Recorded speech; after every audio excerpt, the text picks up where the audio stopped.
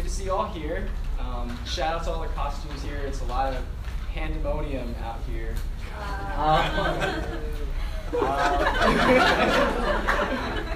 Gotta put on my paws. And we're going to be reading out of Ruth today. It's Ruth chapter 1, verses 11 through 23.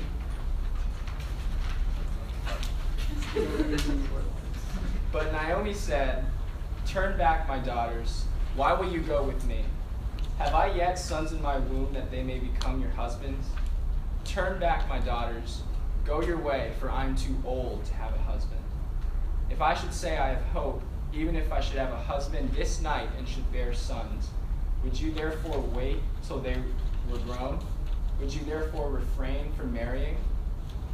No, my daughters, for it is exceedingly bitter to me for your sake that the hand of the Lord has gone out against me." Then they lifted up their voices and wept again. And Orpah kissed her mother-in-law, but Ruth clung to her. And she said, "See, your sister-in-law has gone back to her people and to her gods. Return after your sister-in-law." But Ruth said, "Do not urge me to leave you or to return from following you. For where you go I will go, and where you lodge I will lodge. Your people shall be my people, and your God my God. Where you die I will die, and there will I be buried. May the Lord do so to me, and more also, if anything but death parts me from you." And when Naomi saw that she was determined to go with her, she said no more. So the two of them went on until they came to Bethlehem. And when they had come to Bethlehem, the whole town was stirred because of them. And the women said, "Is this Naomi?" She said to them, "Do not call me Naomi. Call me Mara, for the Almighty has dealt very bitterly with me.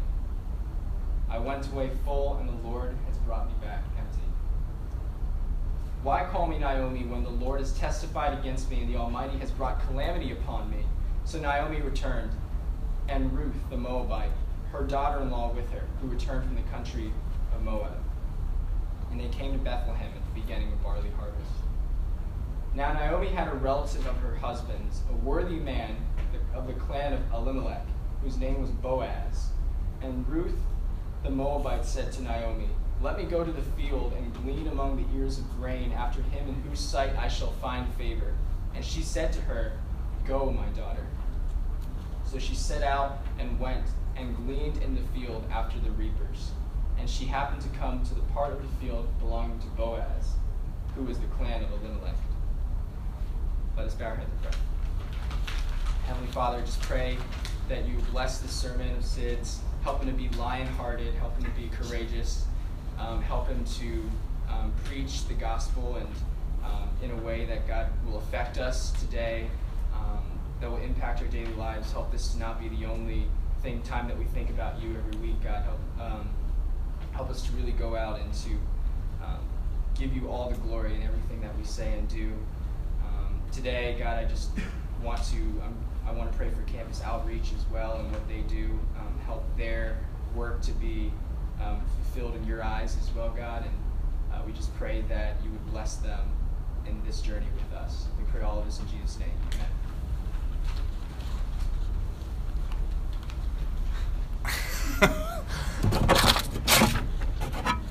I'm gonna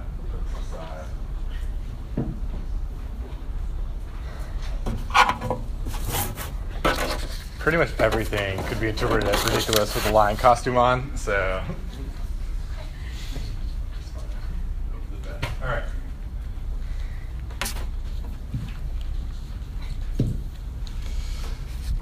Hello. Yeah, I think just for a second, I'll give you the full effect. So, there we go. There we go. Okay. So, there we go. I'm actually going to take this off in a second. Trust me, it's very distracting. But, hey, to the courageous, thanks for the nice costumes. Really proud of that. Glad you're here. How are we doing?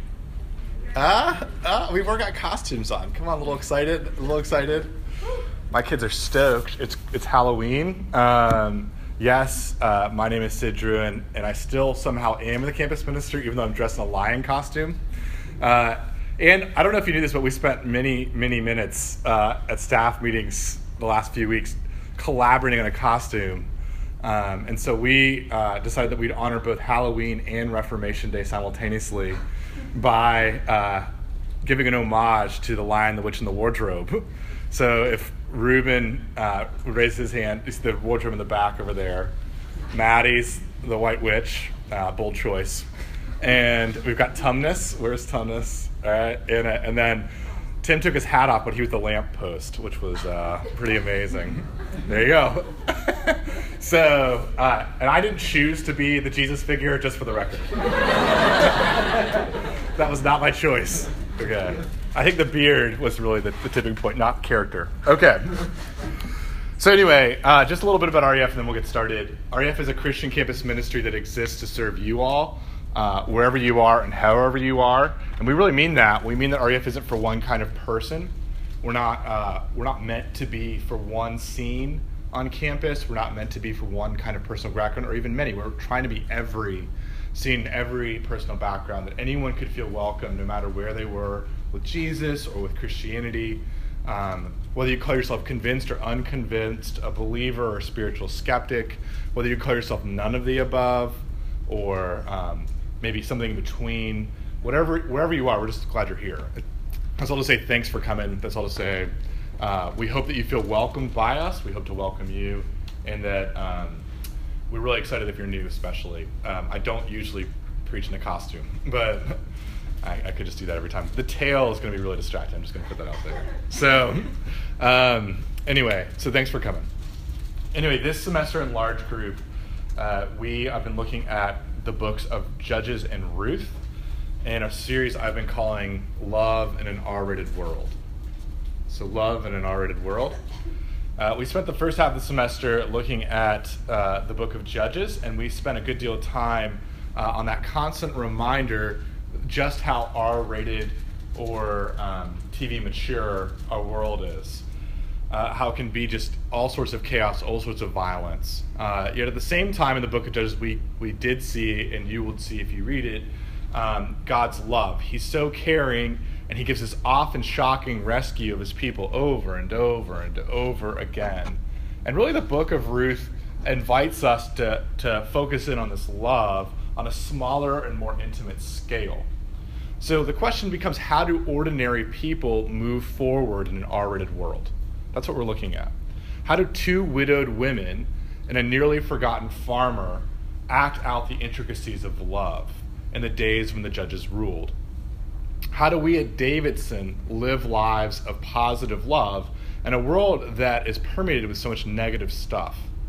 Right? Hurricanes and half-hearted relief efforts, violence in Charlottesville and Las Vegas and even New York, sexual harassments and assaults in Hollywood and even among friends and family with the hashtag #MeToo, or the ongoing geopolitical chaos, whether it's Russia or Kenya or Niger or Israel or Syria or North Korea.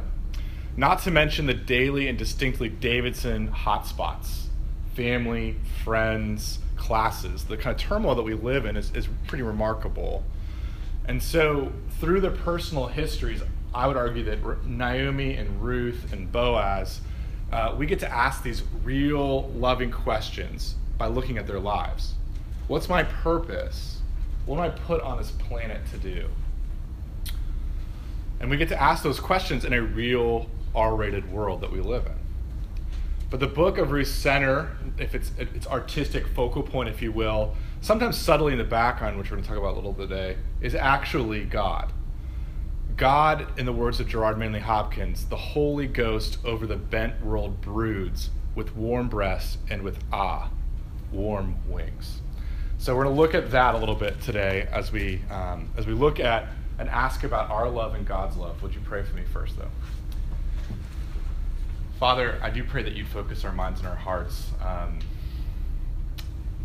just pray that you would remove the distraction of a onesie that's too small, and just all the other things that are going on in our hearts, just whether it's the stress of school or whether it's friendships or whether we're just feeling great and we're wondering what you have in store for us in this hour, or we're wondering, how can I get out of here? I pray that you would just be with us wherever we are, that you'd meet us wherever we are, and I pray that you would walk among us, that you'd work within us and in this setting, that we'd be able to see you, Jesus. That's just our prayer. That Jesus, we get a glimpse, maybe even get to stare down your beauty, your believability. I pray that you'd be high and lifted up. And I pray that we wouldn't leave this room without sorting through our hearts, sorting through our minds, sorting through our lives in your presence. We ask these things in your name, Jesus. Don't leave us the same. Amen. So in a speech-turned essay, there's this poet and farmer, and I would argue slow food prophet, named Wendell Berry, and he confesses in his writing, I've been urgently interested but frequently uneasy reader of the Bible. Okay, so that's he's talking about in this essay called The Burden of the Gospels. Berry then lays out what he calls the embarrassing questions that the Bible imposes on any reader, serious reader. And he has a couple of questions. The first question is this: if you had been living in Jesus' time and had heard him teaching, would you have been one of his followers? If you'd been living in Jesus' time and you'd heard his teaching, would you have been one of his followers? And to answer this question honestly, Wendell Berry asks us to imagine walking past a small town local courthouse green and hearing a man named Joe Green, or some people saying Green Joe, saying things like, don't resist evil, or when people cuss you out, give them a hug. Or when people won't let you borrow their clothes, you get to give them a week's worth of yours. Do all this because that's how God's children act. And then he wants you to imagine that Joe Green kind of pivots and he looks at you over the heads of the crowd. He makes eye contact. He calls you by name and says, I want to come to dinner at your house. Would you really say, let's go? And then Wendell Berry's second embarrassing question, again, from a self-described unconfident reader of the Bible, is this. Jesus says, if you love me, keep my commandments. Can you be sure you would keep Jesus' commandments if it became excruciatingly painful to do so? So can you be sure you would keep Jesus' commandments? Second question. Can you be sure that you would keep Jesus' commandments if it became excruciatingly painful to do so?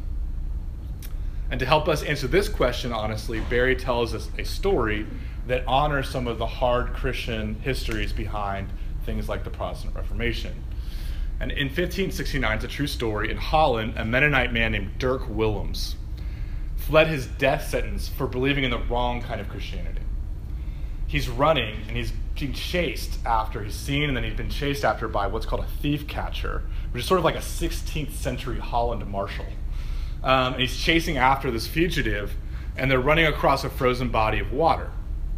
And as they run into the ice, Willems gets over safely, but then the marshal doesn't. He breaks through the ice into the freezing, swirling water beneath. And it became clear very quickly for Willems that without his help, the marshal would drown. And so Berry puts the historical problem this way. What did Dirk Willems do? Was the thief catcher an enemy merely to be hated? Or was he a neighbor to be loved as one loves oneself? Was he an enemy whom one must love as a child of God? Was he one of the least of these, my brethren? So Willems decides to turn back, put his hands out to the pursuer, and lift him out of the water and save his life. And then the rescued thief catcher wanted to let Willems go, but couldn't, and was forced to arrest him. And Dirk Willems was then tried, sentenced, and burned to death by a lingering fire for his quote-unquote unorthodox Christian belief, which saved another man's life. So if you were doubting or exploring the Christian faith at this point, maybe you're thinking to yourself, clearly not worth it. That is a terrible, terrible price to pay. But I'd also maybe argue deep down inside that it's kind of oddly compelling, right? There's sort of this oddly compelling thing that Jesus, a relationship with Jesus, knowing who Jesus is, being with Jesus could produce such incredible altruism or love, even in the face of incredible injustice. and really buries two embarrassing questions, and his story about Dirk Willems are meant to help us just to understand this real point. Just how uneasy Ruth's love for Naomi was in this passage. It's just kind of pictures to help you get into the story and realize how uneasy Ruth's love for Naomi is in this passage. Okay, you see in Ruth chapter 1, verses 11 through chapter 2, verse 2, these verses challenge us to love uneasily like Ruth. There's a challenge in there. Even as they comfort us that Jesus, Ruth's descendant, loves us even more uneasily. Okay, so we're challenged on the one hand to love like Ruth, even as we're comforted by the love of Jesus that's even more of an uneasy love than we're to give. And so we're just going to look at the challenge and the comfort of Ruth and Jesus and their love by applying Ruth's story to our faithful love and to God's gracious love. And so if you've been here before, you'll know that this outline is about to be on the bottom of your handout. You can look there as I run through it. Okay, so first point in chapters 1, verses 11 through 22, and chapter 2, verse 2, our faith looks like an uneasy love beyond circumstances. So we're going to look at an uneasy love beyond circumstances. So we're challenged to boldly speak and then humbly act out of an uneasy love. Okay? And then second, in chapter 2, verses 1 and 3, we're going to look at God's grace and how that looks like an uneasy love beyond coincidence. So we're looking at a love beyond circumstances, our love, and then we're looking at God's love beyond coincidences. Again, it's on the bottom of your handout, and we're going to begin with where our passage usually begins, and we're going to look at the beginning of the chapter 1, verses 11 through 22, and then a little bit into chapter 2, with uneasy love beyond circumstances. And as we're transitioning, you'll note that this is not a 3-point sermon departure. I still believe in the Trinity. I still believe that there are 3 persons in the Godhead. But Jesus does have 2 natures, so we just sometimes have to do things in the name of doctrinal purity. Okay, in a lion costume. Okay, so in chapter 1, verses 1 through 19. Okay, basically we're going to give a kind of huge recap. We watch Ruth's uneasy love unfold through her almost uncomfortably bold words, right? As we read and discussed last week, just to give you a little bit of a recap, Naomi and her family left their home in Bethlehem, Israel, and they left due to a withering famine. They traveled 70 to 100 miles to the east to Moab, which is modern-day Jordan, which was a much more fertile place, had a lot more rainfall and actual rivers. And so in Moab, Naomi's husband, unfortunately, Elimelech, and both of her sons, Mahlon and Chilion, all died within the span of a few years. So after about 10 years in Moab of living there, Naomi hears that the Lord God has visited Bethlehem, that he's brought grain again, that the drought is over. And so she takes her daughters and starts to leave Moab to go back to Bethlehem. Okay? But in the midst of her grief, Naomi has this realization.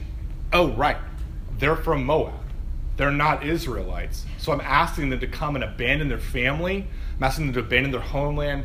I'm asking them to abandon the chance to remarry and start again. And so Naomi is basically in these verses, we pick it up sort of in the second round. She's begging Orpah and Ruth to let go, to give up their relationship, to leave Naomi without emotional, social, or financial support whatsoever. She's doing this for their good.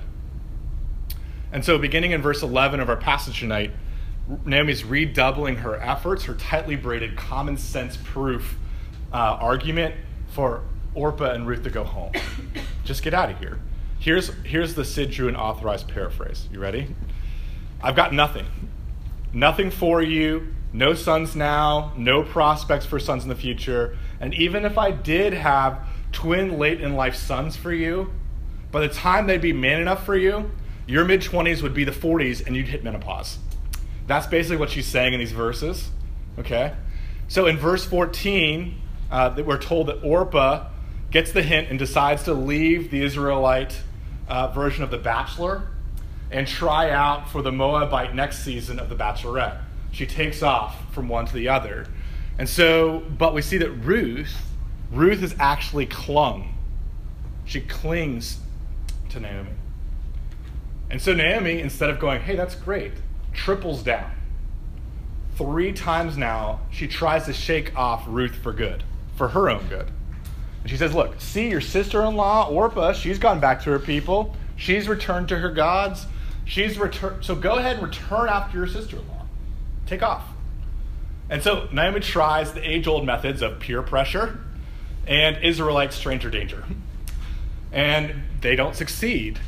So her well-meaning attempt of Ruth is met with what Cynthia Ozick calls an incandescent reply that has set 30 centuries trembling. An incandescent reply that has set 30 centuries trembling.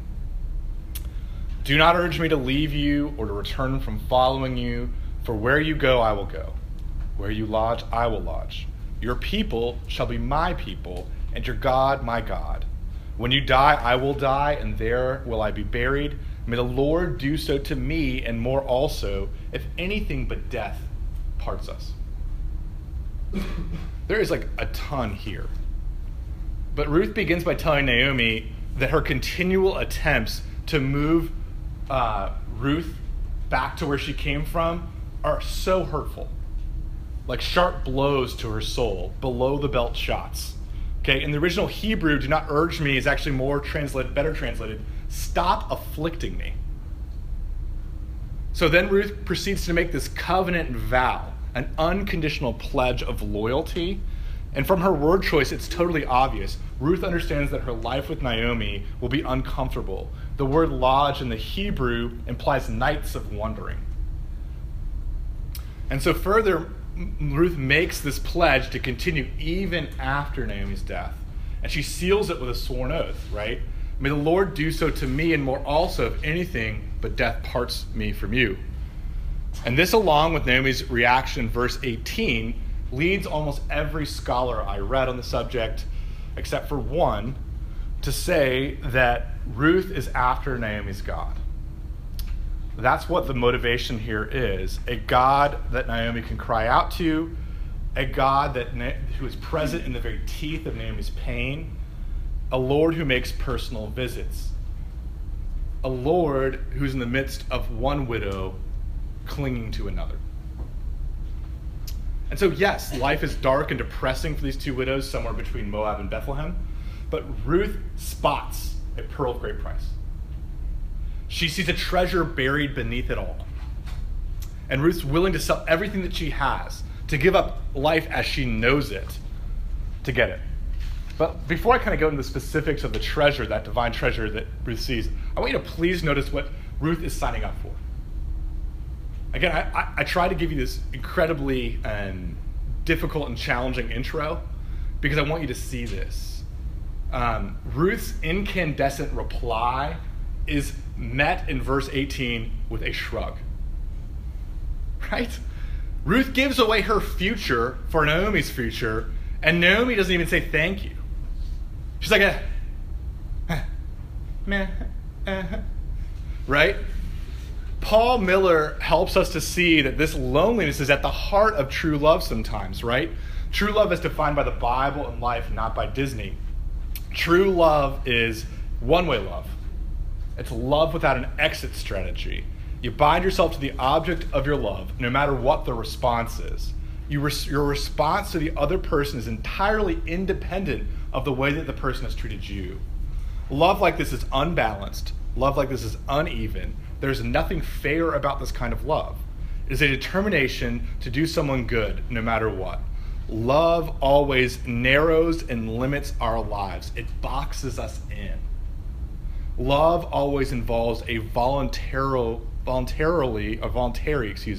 narrowing of life, a selecting of imperfection. Love is so specific, it boggles the mind.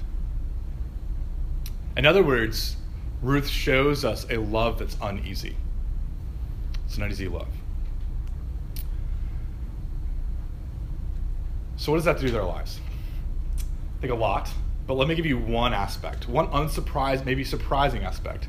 The New York Times columnist David Brooks picks up on love specificity.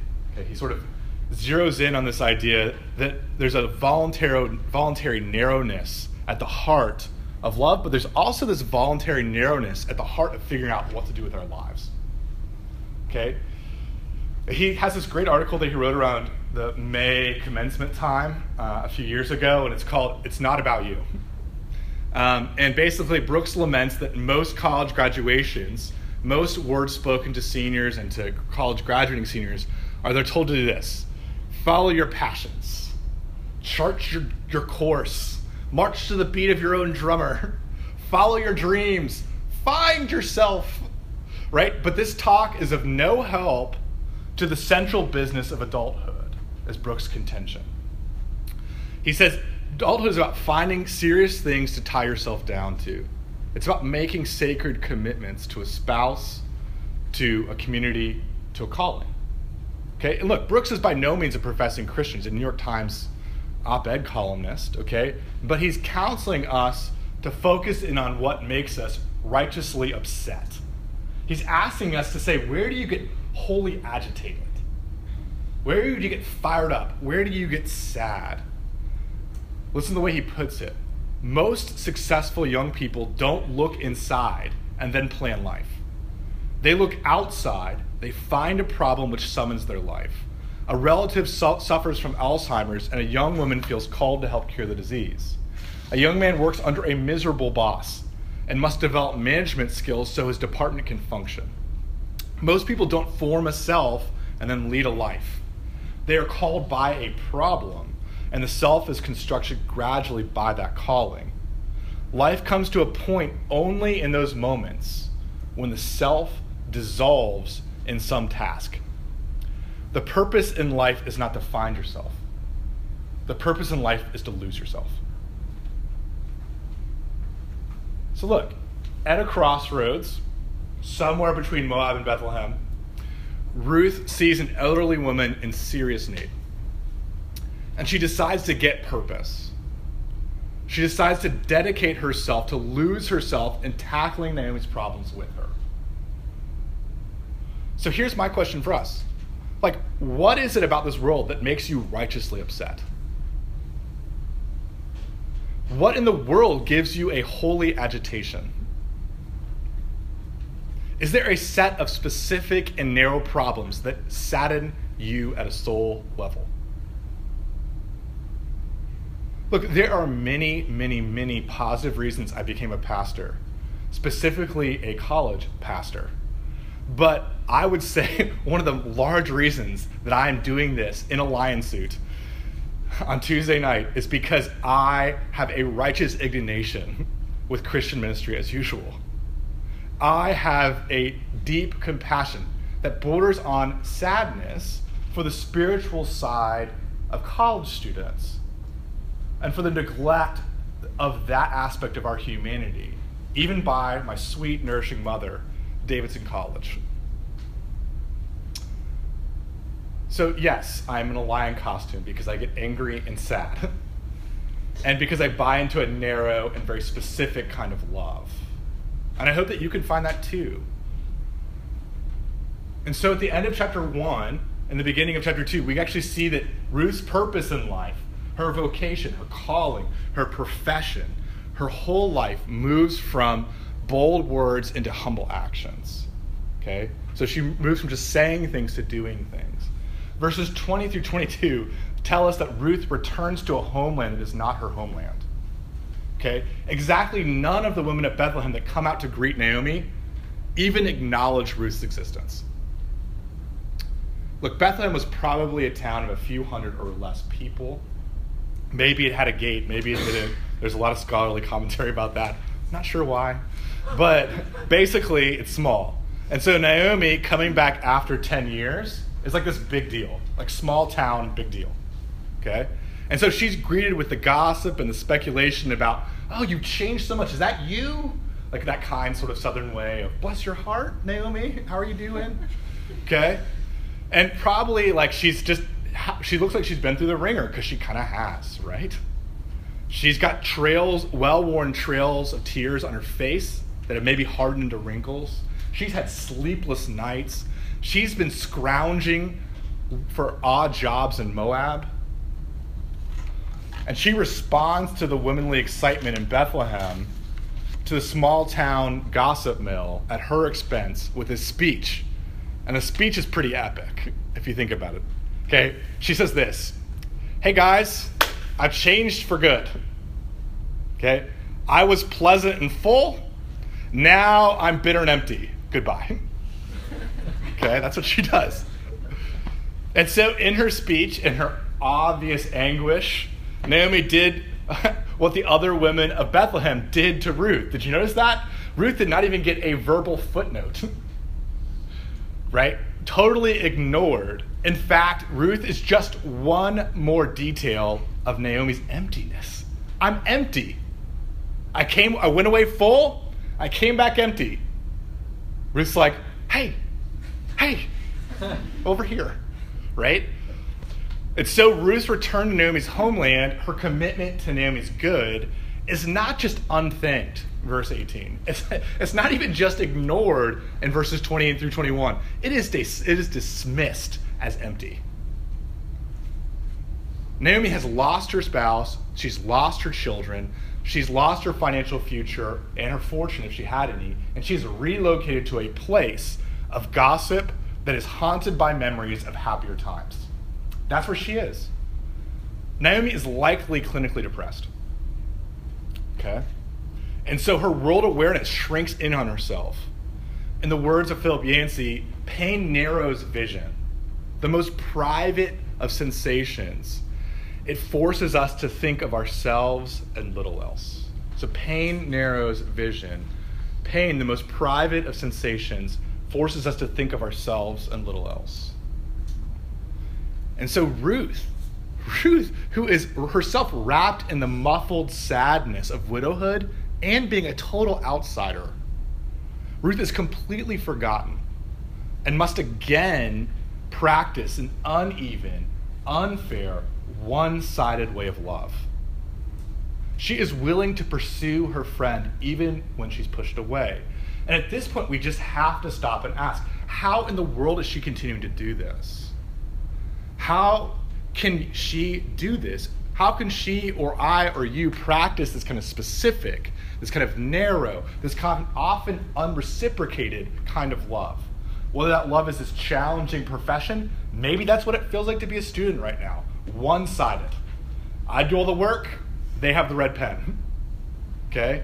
Or maybe it feels like this difficult relationship. I didn't choose my family, we're together. Or maybe it's a sometimes difficult person. I don't know how to deal with that person's depression. I don't know how to deal with my depression. And we can speak and we can do this pursuit of love because it's exactly the kind of uneasy love God practices. He practices uneasy love and then some. Do you get that? This God is who Ruth saw behind and beyond Naomi. And she gave her life to him. Loving Naomi was certainly for Naomi, but it was also Ruth's way of knowing God's love. Ruth, who meets Boaz in Bethlehem, and with him becomes Jesus' great times 28 grandmother, okay? 28 roughly.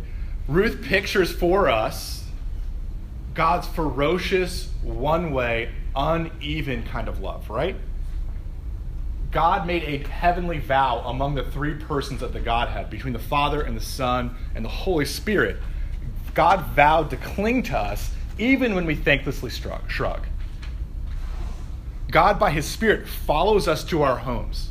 He follows us to our families, to our halls, to our apartments, to our teams, to our clubs. And in the frenzy of gossip, we can sometimes just flat out ignore him.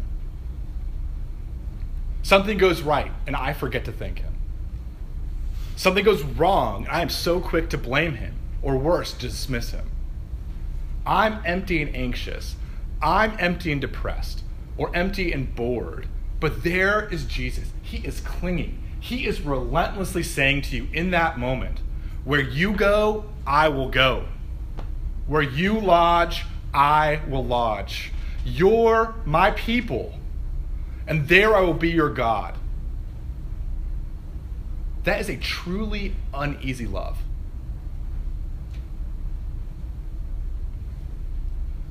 And we get to see the way that Ruth connects her uneasy love for Naomi to God's love in chapter 2, verse 2. Okay, so Ruth turns to a way that God promises to care for people like her, people like Naomi and Ruth. Because you see, Naomi is so depressed she can't even get out of bed. And therefore Ruth decides that she's got to bring home the bacon. She's got to get the food. And so she tells Naomi, she asks her permission in a kind of amazingly kind way. She says, hey, can I go out to the food and glean among the ears of grain after him in whose sight I find favor? Can I translate that for us? Because that's in English, but I'm going to try to make it more English here. Okay? Ruth and Naomi have found no food. They are going hungry.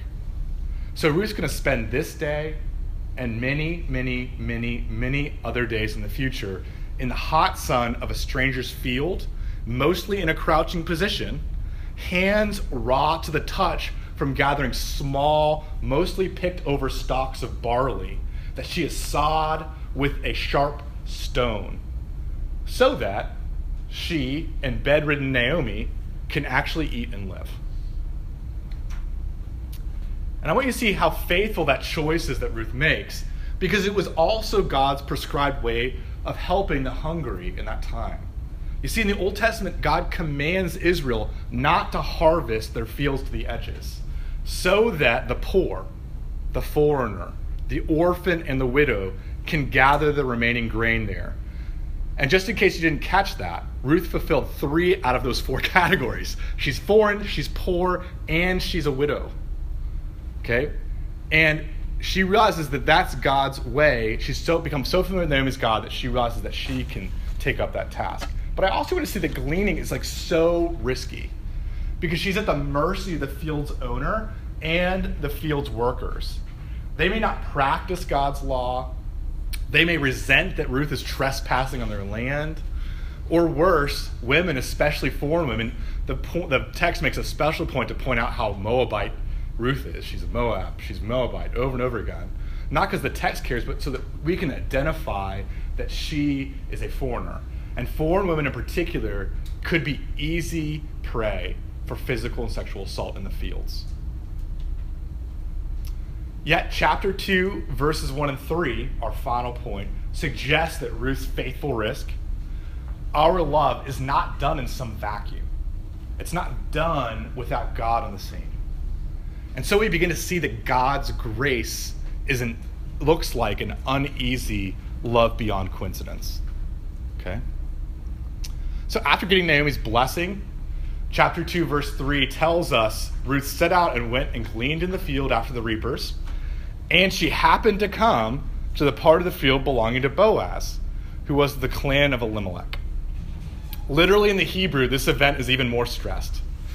Her chanced upon, that's literally what it says, her chanced upon the part of the field belonging to Boaz. Okay? So the narrator is awkwardly phrasing this on purpose, because he or she wants to make a clear point. Ruth did not know of Boaz. She didn't know where Boaz's field or property was located.